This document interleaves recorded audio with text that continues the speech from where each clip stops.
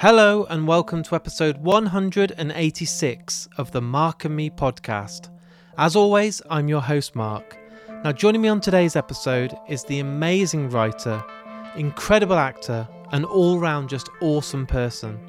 I'm joined by the outstanding Steve Oram. Yes, if you've listened to Mark and Me before or any episode has skipped to the end, you will know just how much I love the absolute masterpiece by Ben Wheatley and Steve and Alice, The Incredible Sightseers. It's one of the best British films you'll ever see. It's very fucked up, it's very dark, but honestly, it's an incredible movie from start to finish. And if you haven't seen it, I hope this podcast does enough to make you go and watch it because it's unbelievable. But in true typical Mark and Me fashion, before we get into that interview, I want to touch base and talk about my last episode. I was joined by James from the unbelievable band Rolo Tomasi. We got to sit down and talk all about their brand new album, Where Myth Becomes Memory, and it's still heavily on rotation at the moment on my Spotify. It's absolutely unbelievable, and a huge thank you to anyone that listened to the episode and has taken the time to check out that band, because they really are mind-blowing. But let's get back to today's episode. As I said, I'm joined by the amazing Steve Oram, and we get to talk so much about British comedy, films, stand-up, and so much more. So I think the best thing to do right now is to get to that. So here's me and Steve talking all things comedy. So Steve, thanks for joining me today on the Mark and Me podcast. Hello, Mark. It's a pleasure to be here. Thanks for thinking of me. Always. What I want to do today is for listeners that may have been fans of your previous work, I want to take it before that. I want to take it right back to the very start. So growing up, can you remember those first films you watched or maybe acting performances that made you fall in love with the big screen? Well, I suppose my first influences were on the small screen because that was where most stuff was available. So for me, the things that stood out were things like I was always into the comedies, people like The Young Ones and amazing. Slapstick, Idiot. They're big children, really, weren't they? Just hitting each other and smashing through brick walls and things, and that really appealed to me as an 8-year-old boy. So, but also, I suppose I always was drawn to those sort of larger-than-life comic actors. I really liked Ronnie Barker when I was a kid, doing the two Ronnies, and actually Tom Baker doing Doctor Who was a big influence. Just these sort of very odd people doing quite strange things, and you kind of you like them, but you don't know why, and they're a bit scary. And that kind of thing always that template sort of was set in stone quite early, I think. Later on, I obviously got into people like Peter Sellers, and Steve Coogan came later as well. And people like that are really sort of inventive character actors, really. So that was sort of always my thing. I mean, they're amazing foundations, and I remember, I think it was in the week, maybe a Thursday night, my dad would let me stay up and watch Bottom on BBC Two, and people like Rick Mail, I was just like such a larger-than-life character, but I was absolutely infatuated with his performances. I was like, as much as he's scaring the hell out of me, I love him and I'm just drawn to him. So that whole Young Ones, Bottom, Alan Partridge, all those early ones that were on BBC Two and stuff, they just the highlights, weren't they? The golden days. Yeah, they were. Yeah, it's there's nothing like it now, really. I can't think of an equivalent. I think people were allowed to be quite silly in those days and on TV, which you sadly don't see very much, really. I think everyone's too worried about offending or upsetting anyone now. You could just do what you wanted then. Possibly, yeah, for better or worse. Yeah. So you're watching these incredible shows, and you've mentioned some of the absolutely amazing foundations and stuff. But like you said, a bit later on, you would start to take note of other actors and stuff. But what was it that made you want to kind of go down that route of comedy or stand-up or being a larger-than-life character? You know, getting out there and having your voice heard. Well, it's very hard to pin it down as to just being one thing. I think it all comes from. I probably would consider myself a writer above everything else, which I think is where everything comes from. So it's sort of telling stories, really, and inventing, dramatic landscapes. Because I always used to love reading, and it all sort of feeds into the same thing. I was being immersed in imaginary worlds and trying to it's sort of trying to capture that magic you feel as a kid and excitement you feel as a kid. And I think that kind of still is true today. It's that would your childhood self, like what you're doing? That's always a test for me now, is would your 8-year-old self like what you're doing? Would they think it was boring or, a bit... I love that. bit up itself, so then you can't, you always got to pin it back to simple things. And I think yeah, so they sort of that was kind of the start of it. And I think if you want, when you get on stage and you do stand up and so forth later, it all comes back to that. But I think you don't really know, you're just drawn to it, and with that excitement then you just see where you go. So that's what I did, and used to do things like school plays and play music and things like that, mess around with my friends and my cousins and, just arse around all day when we had time off, things like that. And that in itself, and somehow managed to make a job out of it. Could you imagine yourself having to go down that other alternative world where you'd have to go to the office job 9 till 5 or do this and do that? Or you always just like, look, I want to have fun. I want to be able to do something that doesn't feel like work. Yeah, that was always the dream, but it didn't stop me having to do those sort of jobs, earlier on in life. But it is capturing a sense of fun. But it's also, as you find out, working really hard at it.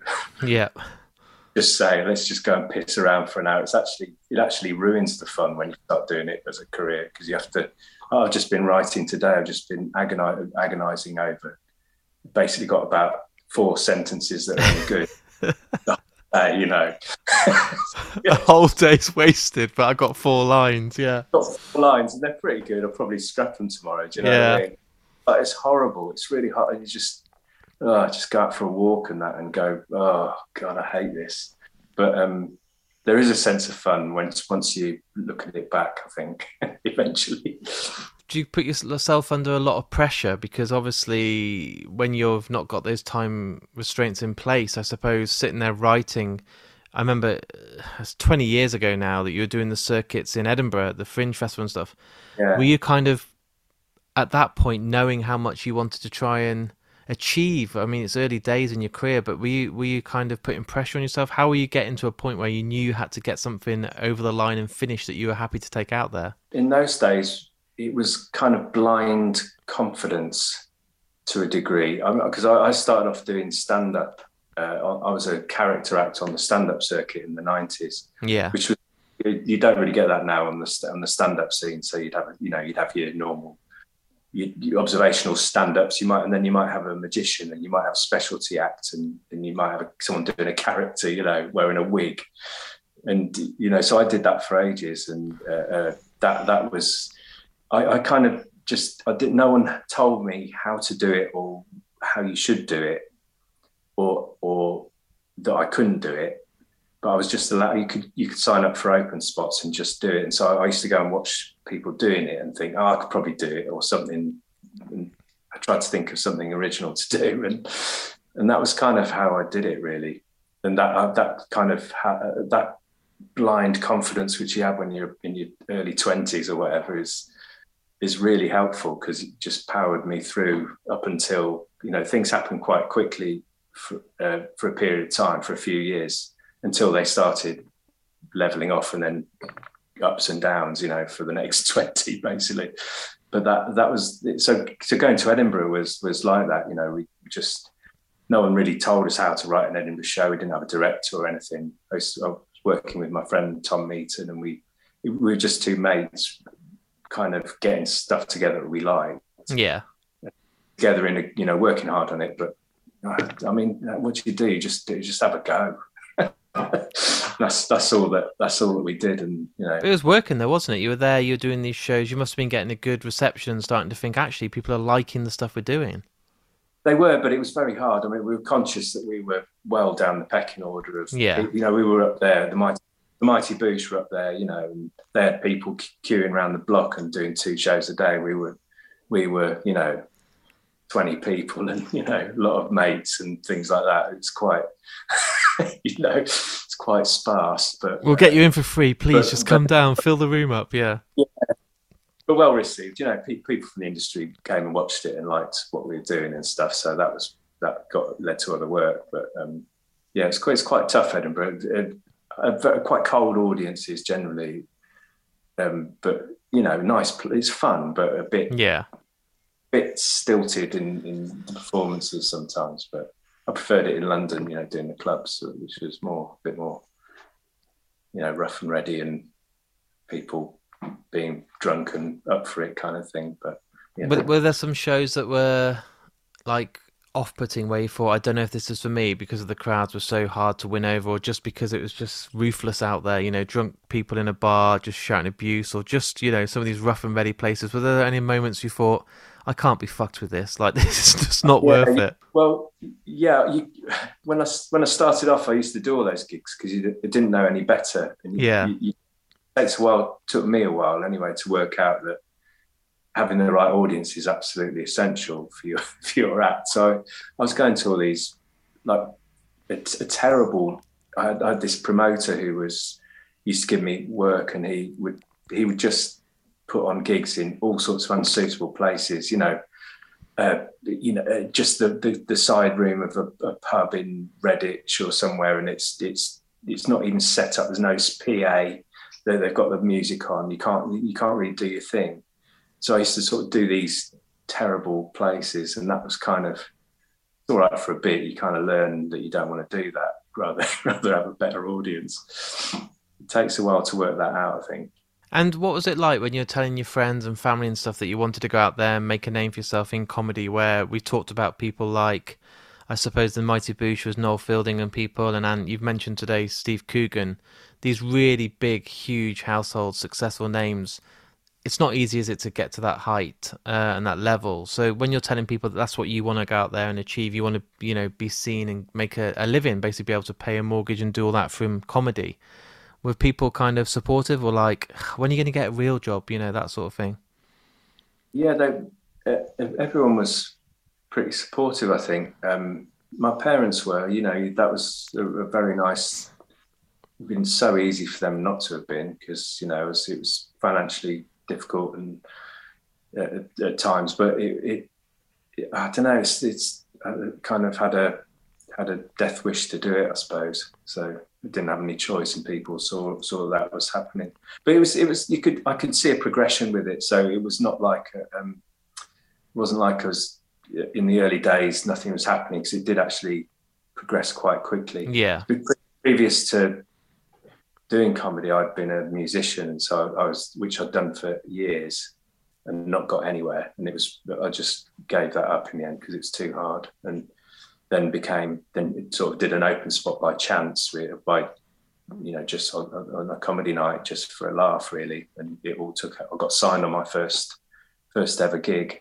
Jesus, that's incredible. Yeah, mainly because I invited all my mates down, and they were like there's carloads of people coming down from Worcestershire, and so it was a brilliant atmosphere. And another mate of ours did a spot as well. And then I got signed up second gig. The next gig I died on my ass and continued to die for a whole other year, But the first show had like 6 sides of A4 of just guest list. Yeah, basically. I thought they all paid.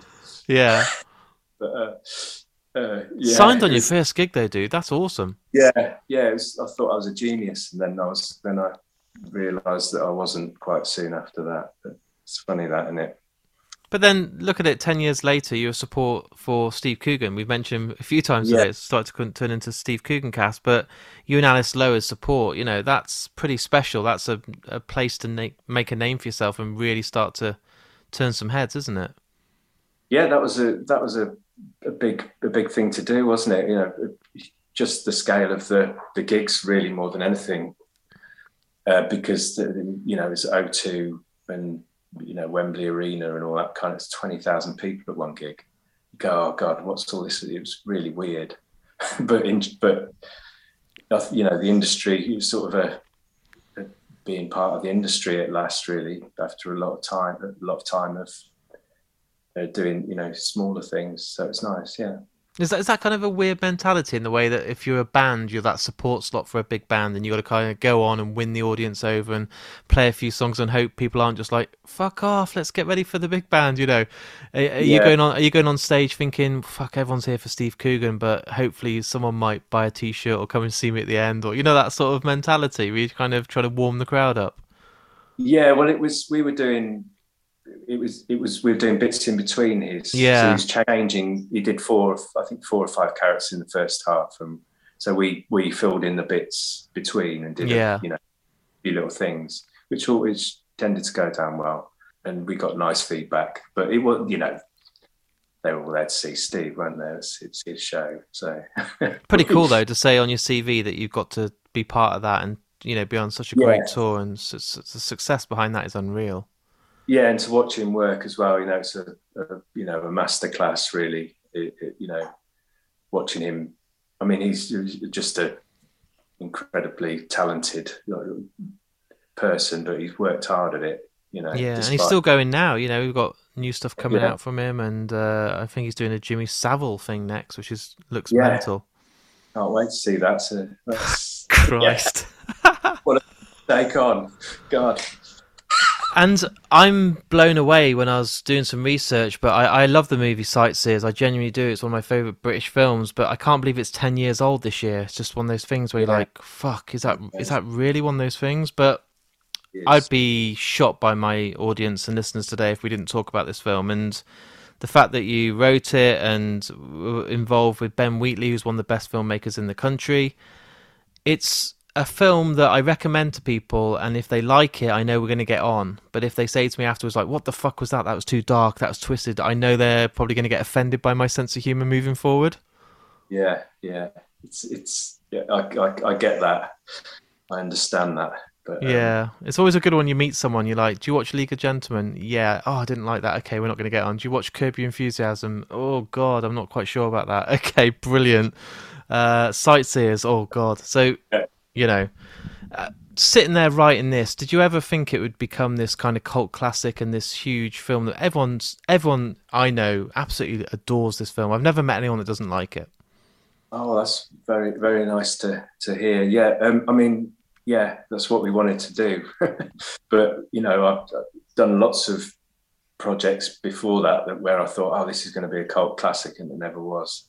And this one had the right idea and the right people involved to make it. It's just an alchemy of time and people being at the right stage of their career. It's a big collaboration, really.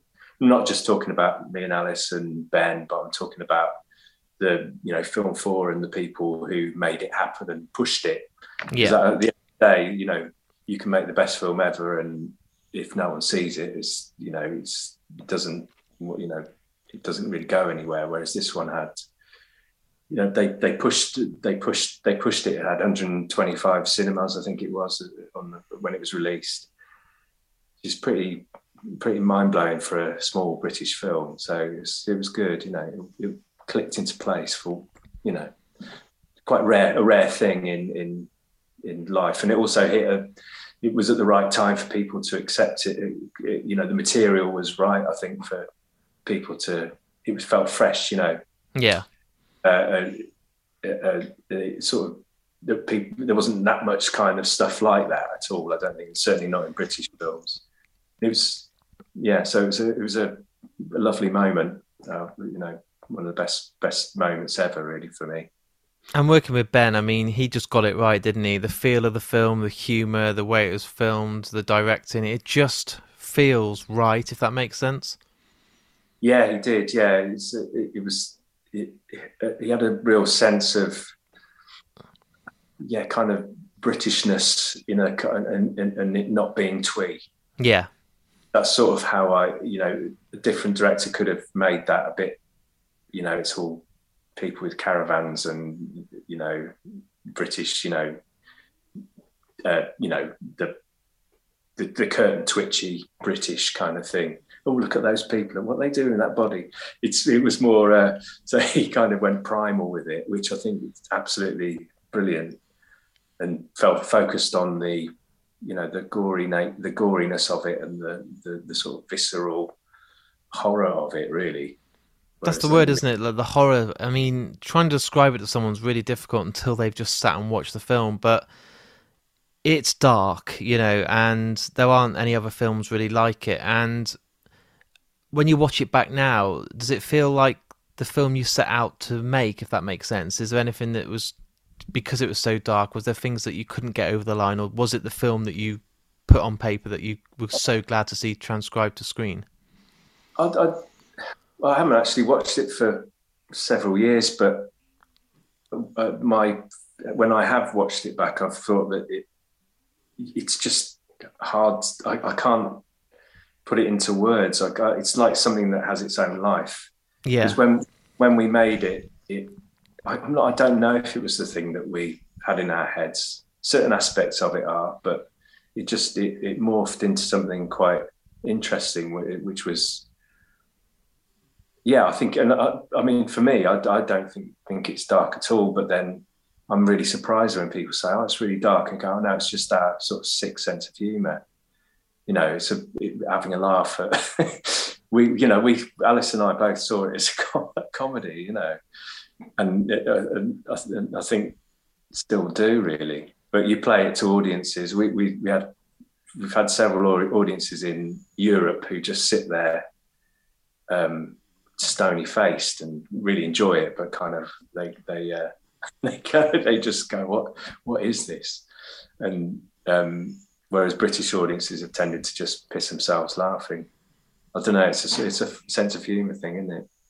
And has it been one of those things where you've kind of wanted to ever try and do something else, not in that world, because obviously it ends perfectly, but is there another kind of film for that kind of British feel with Ben again, or something you'd like to do in the near future, revisit something around those kind of that feel, that kind of I can't describe it, but that film, that feature, that film for British homemade film again? I'd love to. I mean, I wonder if a film like that would get made now. Yeah. And which is a very sad thing. I mean, I think probably more stuff happens like that on TV now. But I think Britishness in film is very underrepresented, full stop, and in telly. That celebration of our strange quirks. And I think I'd love to do. Well, I'm working on something at the moment which I can't really talk about, but which is early stages, but has some of the similar themes, and it's set in the West Midlands. Oh wow! Which you've got to do. And is that at the writing stages that you can't tell me anything about it? Yeah, I've had a commission for something, so I'm writing that at the moment. But I'll update you as and amazing. When. And then obviously since then you've had a crazy career with lots of TV work, lots of film work. You got to work with Edgar Wright, The World's End with Simon Pegg and stuff. That must have been a great experience, because that whole Cornetto trilogy, Spaced, Shaun the Dead, all that feel of all that great TV and film. Again, we're looking at British masterpieces that are going to stand the test of time. To be involved in that must be just amazing to look back on. Yeah, I think iconic stuff, isn't it? And I think that whole the whole 2000s British, there's a lot of really good British comedy talent. Yeah, that were actually making brilliant stuff, and I think that does stand up. Watching Black Books the other day, that's really good, and and lots of other Bill Bailey, Sean Locke and people like that were working, and love 15 Stories High as well. That's a TV thing, but there's just a sort of explosion of brilliant talent during that period. So yeah, it's nice to be a small part of it. Motorcycle Policeman, I was in that. Yeah. It's a great film to look back on, and that whole trilogy works. And to see that Edgar Wright's gone on to bigger and better things is brilliant. Yeah, he's done all right, hasn't he, Edgar? Yeah. Not too bad for himself. And with yourself, you said you're writing at the moment as we're sitting here right now. You can't tell me much about it, but I suppose, you had your directorial debut 6-7 years ago now with however you pronounce it. is that giving you a taste of doing a lot more directing moving forward? Are you just still happy with just the pen in your hand to write? Do you want to be in front of the screen? Do you want to do everything? I wouldn't. I'd only want to direct stuff that was written by me. I wouldn't. Yeah. Not interested in particularly being a director. No. But yeah, always see what happens. I love acting and I love writing, and they sort of seem to exist quite well together, because you have fair amount of time off when you're acting. You can work on scripts, which is good. Directing's very hard because it's just so immersive. I think you've got to pick your projects unless you really love directing. It's really tough because it's just so much to think of in your head. I'm not sure I have. Yeah. Anyway, I loved doing art. That was probably my proudest work in many ways, because it was such a sort of DIY project, and we've got all my mates involved, and it was that was like playing. That was, as we were talking about just a bit ago, about getting all your mates and playing down the park, pretending to be apes, and galloping around South London and stuff like that. So it was I'd love to do more of that. I love the DIY thing, because you can just get out there and do it, and you have a product that after you can get, you don't have to spend much money, and you can get, if you're like me and you have lots of pals who are good actors and funny people, you can just get something together fairly easily.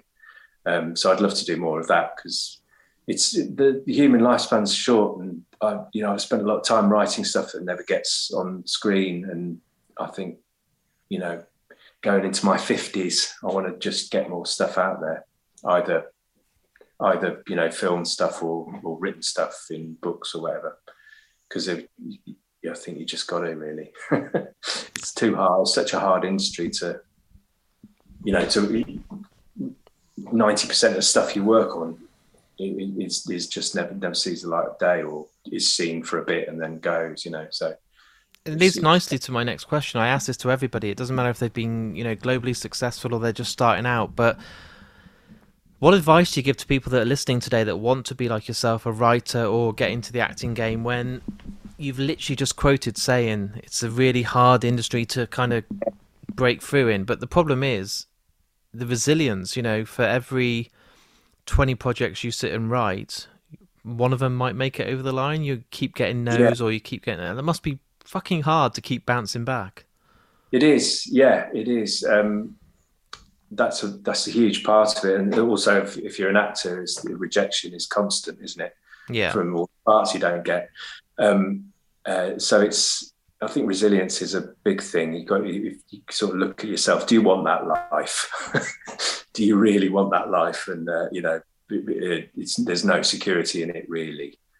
And I was talking to, not to name drop, but I was talking to Timothy Spall at a film festival, and he told me, he said, even now, I think it's all going to end. That was my last job. I'll never work again. That's what he said to me. Bloody hell. Tim Spall, yeah, and he meant it as well, and I feel that. I feel that too. Maybe I haven't got, where's my next job? So it is that. But I think the thing to do is to be original and come at things from a different angle, because there's no real set route for doing anything. No rules about how you become a writer or an actor or anything. You can train, or you can do whatever way into it. But loads of people do. Loads of people have like careers, completely different careers for 15 years, and then start being an actor, and they're brilliant. There's people like Jed Mercurio, who worked in medicine, and now he's a huge, one of the big figures in TV. And that's, so I think it's kind of finding that little spark, isn't it? The little thing within you that works, that a little bit of originality that you've got that other people don't necessarily have. And then you've got a niche, and then you can use that and power it forward. Because there's loads of people doing the same stuff, or the same sort of stuff. Yeah. And they're all, everyone's good and then you need an extra. You need just a little turbocharge to give you something. It's funny. I don't know. It's hard. It's hard to, you know. I don't know how. To a degree, it's a mystery. So I don't know. Just. Well, like you said, the some of the projects you probably thought would be successful never saw the light and day, and then you've got other projects that have done well that you probably didn't think. So it must be really. I don't know how you do it. I honestly don't. I don't know how you can sit there and put all this work into something and it just never gets seen. It must be soul destroying. But then you take the wins when they come, I suppose. And you do. You know, a lot of the time you're getting a bit of money, so you know it is a lot of this thing. This career is a job as well. So it's taking. And that you've got to find a way of earning money that is compatible with the career, because it's not you've got to have lots of different sources of money. So part of that is just getting down and doing stuff for money a lot of the time, which is find good stuff through that. Don't do it. That's the best advice. Just go and get a proper job. Don't do it. Get a proper job. Yeah, that's the best advice. And my final question today, what I do on the Mark and Me podcast to make it try and stand out from the others is I let the guest who's on the podcast choose the outro song. And it can be any song in the entire world. But what I do is I only allow it to be chosen on the spot, because if I gave you too long, you'd probably drop me an email in a couple of days saying, I've got it down to 10, now I've got it down to 5. But it can be any song in the entire world by any band. And I know you love your music, but what would you love to be the outro song after all this is edited? It's up there, it's released to the world, ready to listen to. But what's the song that you want to be the closing track for today's interview between you and I? Can I have a movie soundtrack? You can have any song from any soundtrack, any movie score, whatever you want. I'd like the Waking Fright. I don't even know what the track is called. In fact, you can choose almost any of it from that. It's a very weird. I don't know how to describe it. Anyway, Waking Fright. Some of that. Find that. Yeah. And show it to me, and I'll tell you if it's right. If there's one certain track, I'll have a look on YouTube and see which ones are on there, and then you can let me know on email which one when I found a few. Yeah, sort of very weird, haunting track that appears, and you kind of gets into you a bit. Anyway, I like the different stuff. You know, some people come on and go, "Oh, a Beatles song." It's like, "Oh, okay." Led Zeppelin, you're like, okay, and it's like that's good, but I like the stuff that's a bit fucking weird. That everyone's like, "What the hell is that?" So that would be amazing. Play out music. Awesome. And just to say, we're both going to be taking part in the Midlands Movie Awards, which are coming up in only a couple of months' time. And I believe we're both judging people's work, which is quite exciting. Yeah, what a weird thing to decide who is good and who isn't, isn't it? Isn't it strange? But it'd be great to see all the films. I reckon there's going to be some good stuff there. Yeah, it's good to see the little poster the other day, and it felt like I kind of made it in a weird way. I was like, look, there I am in black and white with some people that are quite well known. You are well known. Awesome. So yeah, I'm really looking forward to the movie awards. I can't wait to see what random and crazy films we get to view, and hopefully we'll be able to share a beer and talk about the winners in only a few months' time. Yeah, I can't wait. It's going to be brilliant. And yeah, I'm looking forward to being surprised by whatever people come up with. I'm sure there's always some really interesting and strange stuff at these kind of festivals. And new talent. Awesome. Steve, it's been an absolute pleasure to have you on. I'm a massive fan of your work, and I can't wait to see where you go and what you're writing next. You kind of teased me a bit today, and I hope that when it is announced, or you can talk about it more, you can come back on and we can delve deep into that. Love to, yeah. I'll reveal all, just not yet. But it's something that's based in the Midlands. That's pretty good. Yeah, to be fair, most of my stuff No, that's the only exclusive I'm going to give out on social media. Is Steve talks about his brand new film set in the Midlands. It's gonna be. What a scoop! Yeah, well, it's been brilliant talking to you, Mark. And thank you so much, Steve, for coming on. It means the absolute world to me, and I'm sure we will be speaking very soon about a number of films in great detail. Yeah, great. All right. So there it is. There's my interview with me and Steve Oram. What an amazing guy. And do you know what? It's been a long time that I can remember where I've done a podcast and I spent most of it laughing. But Steve is just so funny from start to finish. And I want to say a massive thank you for him to taking the time to come on the podcast. If you're still taking the time to debate to watch Sightseers after that interview, I genuinely don't know what more I can do. It's so good. It's so funny. And please, if you've gone and checked it out from this podcast, let me know on social media, because that's what I love seeing. Jump onto markandme.com, because on there there's links to my Facebook, my Twitter, my Instagram, or drop me an email. I love seeing people discover a new album, a new film, a new TV series because of this podcast. It's one of the best compliments that I can get. If you've really enjoyed today's episode, and I say it on each and every episode, please share it. Jump onto your Facebook, your Twitter, your Instagram, and just hit that retweet or share button. Putting it on your stories on Instagram is huge. Many new people can see it and then jump on board and start listening to the podcast. It's a key factor in making this podcast successful and costs you absolutely nothing. I also do have a Patreon page set up. Each and every month I have amazing prizes from Last Exit to Nowhere t-shirts, Richer Sounds and Vice Press. Each and every month they give me exclusive prizes that are just for you guys at home to say thank you for supporting the podcast. You will now be getting an additional extra episode every single month that is exclusive to Patreon. But not only that, some amazing prizes and some exclusive badges and merchandise. It's my way of saying thanks, and I need all the support I can get, because all the money that goes into the podcast via Patreon pays for me to travel the country and conduct more and more interviews. I don't know if many people know this, but I'm a one-man team. I don't have anyone working for me, it's purely just me. I'll be back in only a few days' time. Things are getting absolutely manic. I want to say a massive thank you again for Steve for coming on the podcast. Also check out the Midlands Movies page on Twitter and Instagram and Facebook, because you heard us talk about the awards, and I'll be back with a brand new episode very soon. So until then, look after yourself, take care, go and watch Sightseers, and I'll speak to you all soon.